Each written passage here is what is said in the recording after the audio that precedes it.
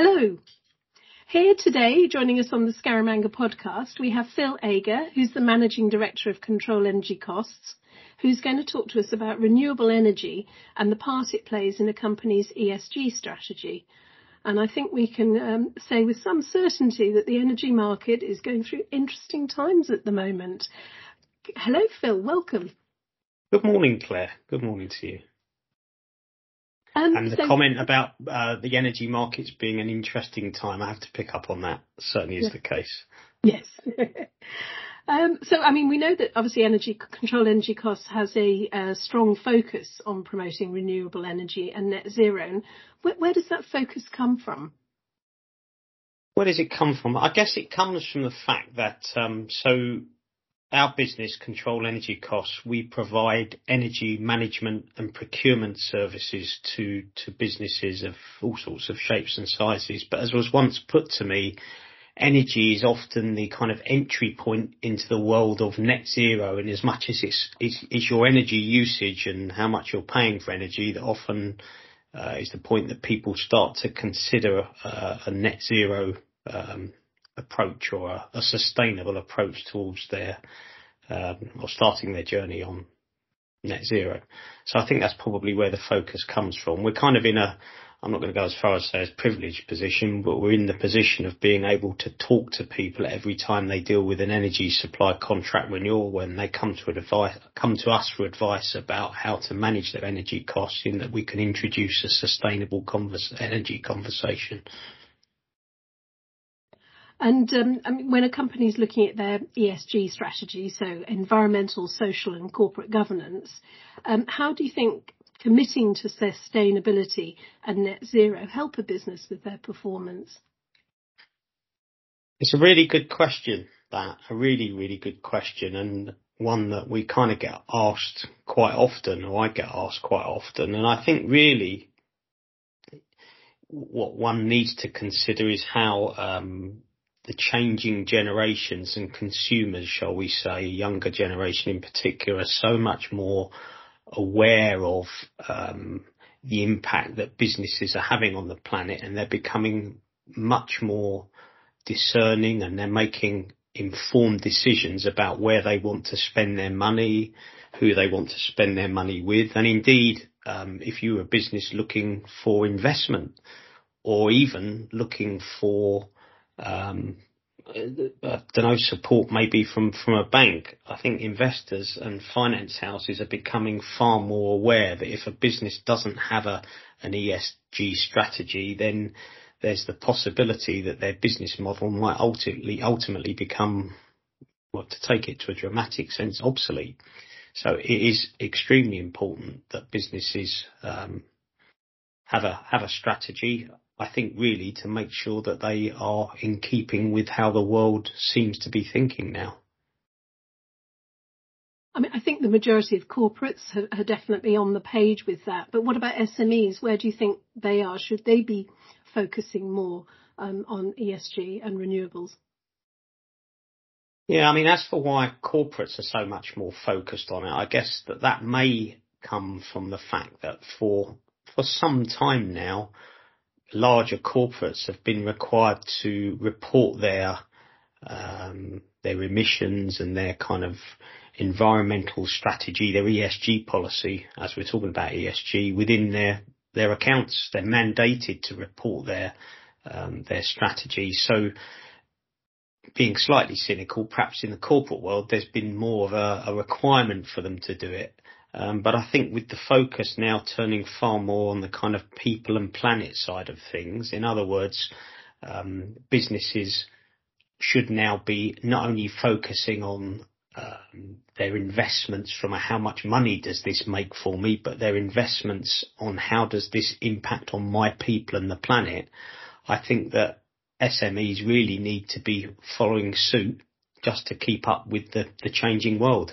And I don't think it's going to be that long before the level of, or the size of businesses, if you like, that are required or mandated to report on their environmental credentials, that threshold starts to get lower. So I suppose I'm saying that more and more larger SMEs, and it will come down the scale to smaller SMEs, will also have to import their environmental credentials with their financial credentials each year, which in turn will allow consumers and investors also to make more of an informed decision about where they want to spend their money or who they want to invest with. Ultimately, I think it's a very good thing, but definitely changing times. Absolutely. And what can businesses in the energy sector, like Control Energy Costs, do to get that green message, that renewable message out to SMEs more? I think it's simply have the conversations, keep having the conversations. Again, I'm reluctant to use the word privileged position, but we are in the position of being able to have that conversation with many, many businesses, and it's all about planting the seeds and helping people, again, make an informed decision as to why it might be beneficial to consider, if we were talking about just signing an energy supply contract, one that is from renewable sources, or green energy contract, as most people would call it. So I think that's what we can do to help get the message across. And do you think more SMEs are taking up renewable energy? I do. I think probably for two real reasons. One is that the difference in cost really between, brown energy is the term, but let's just call it non-green and green. The differential isn't as huge as many people think. Sadly, the kind of energy crisis, as it were, has made people focusing on costs more than ever. Well, not sadly, that's a simple fact of running a business.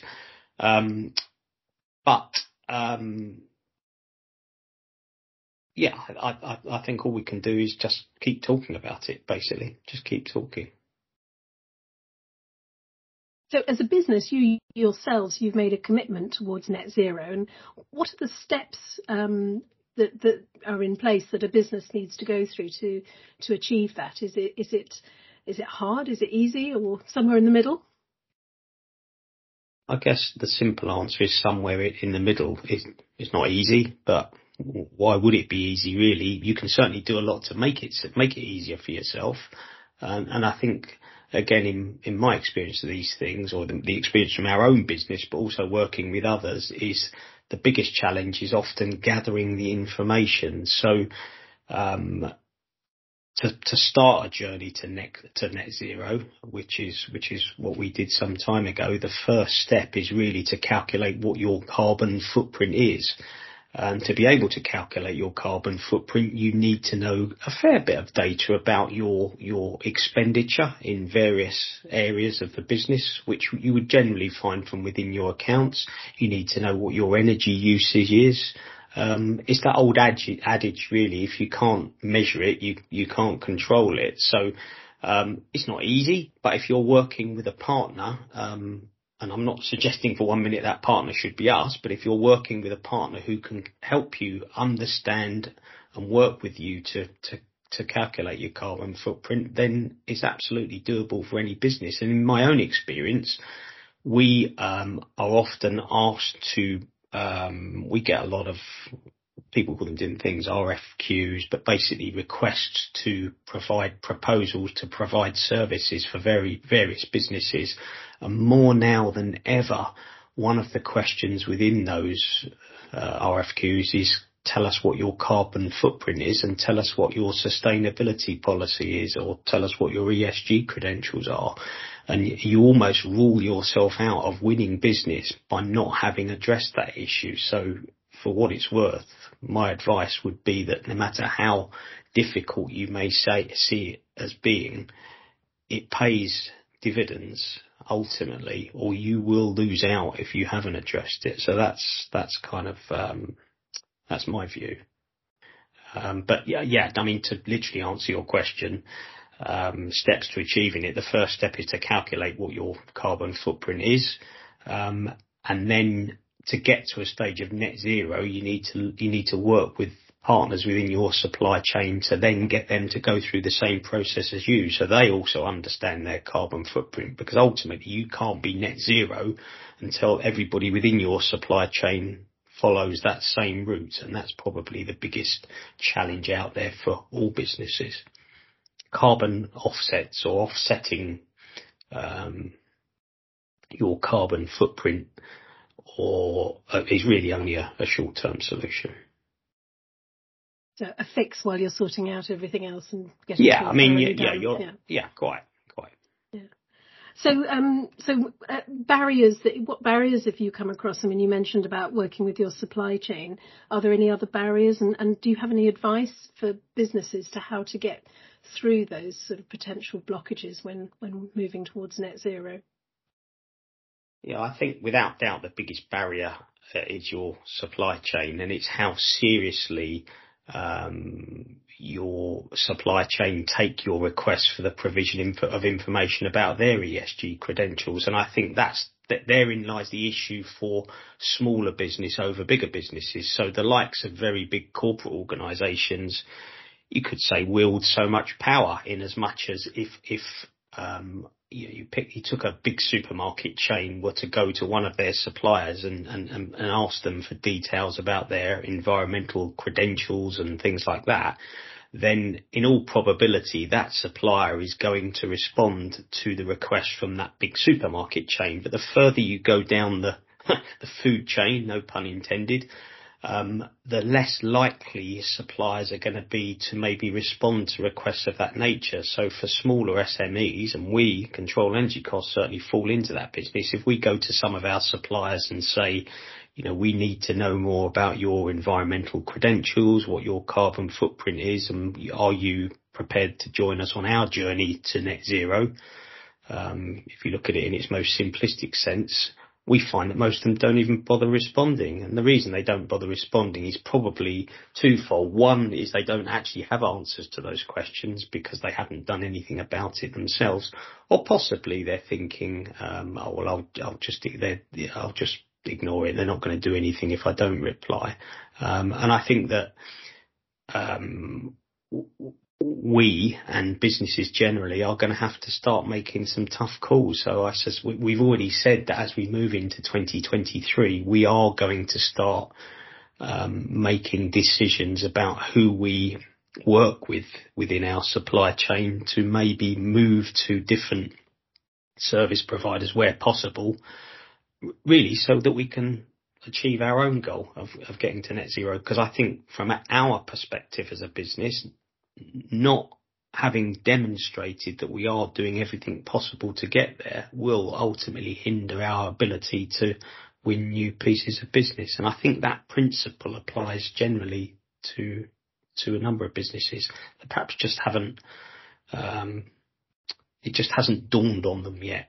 And again, I'll close that point by touching on the energy crisis. I think that, because businesses are faced with such a huge increase in energy costs with all that's going on in the world, that extra, let's just say a few thousand, I mean, it doesn't necessarily have to be a few thousand, but that extra resources that they need to find to maybe go down start a net zero journey might just be something that they think, well, we'll leave till a little bit later. The reality, there's a lot you can do to understand your carbon footprint and reduce it without spending any money if you talk to the right people and approach it the right way.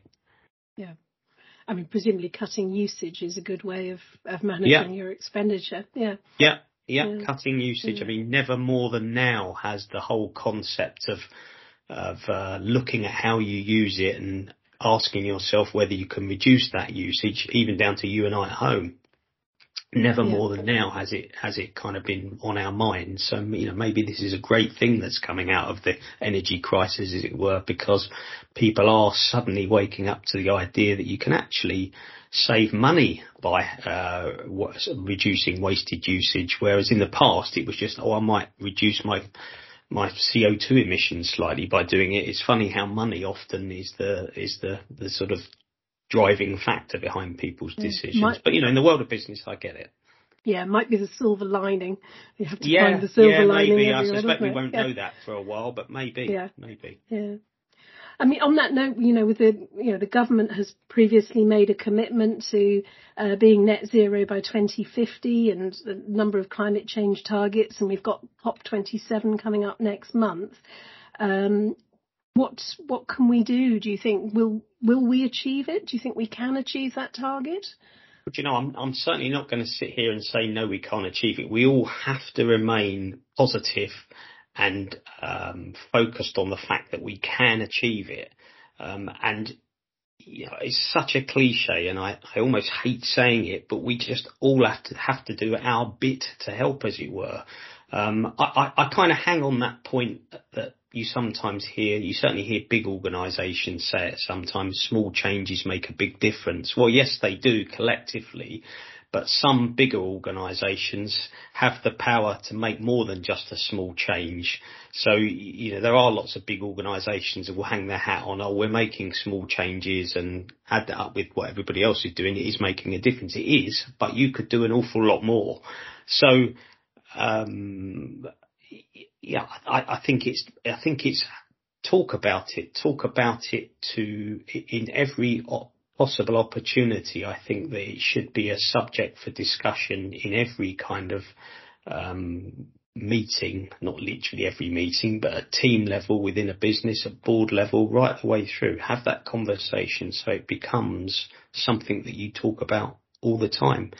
Again, I know I've already answered this, but will we achieve, or will the UK achieve its target by 2050? Yes, we will. We have to be saying that. We have to be saying that.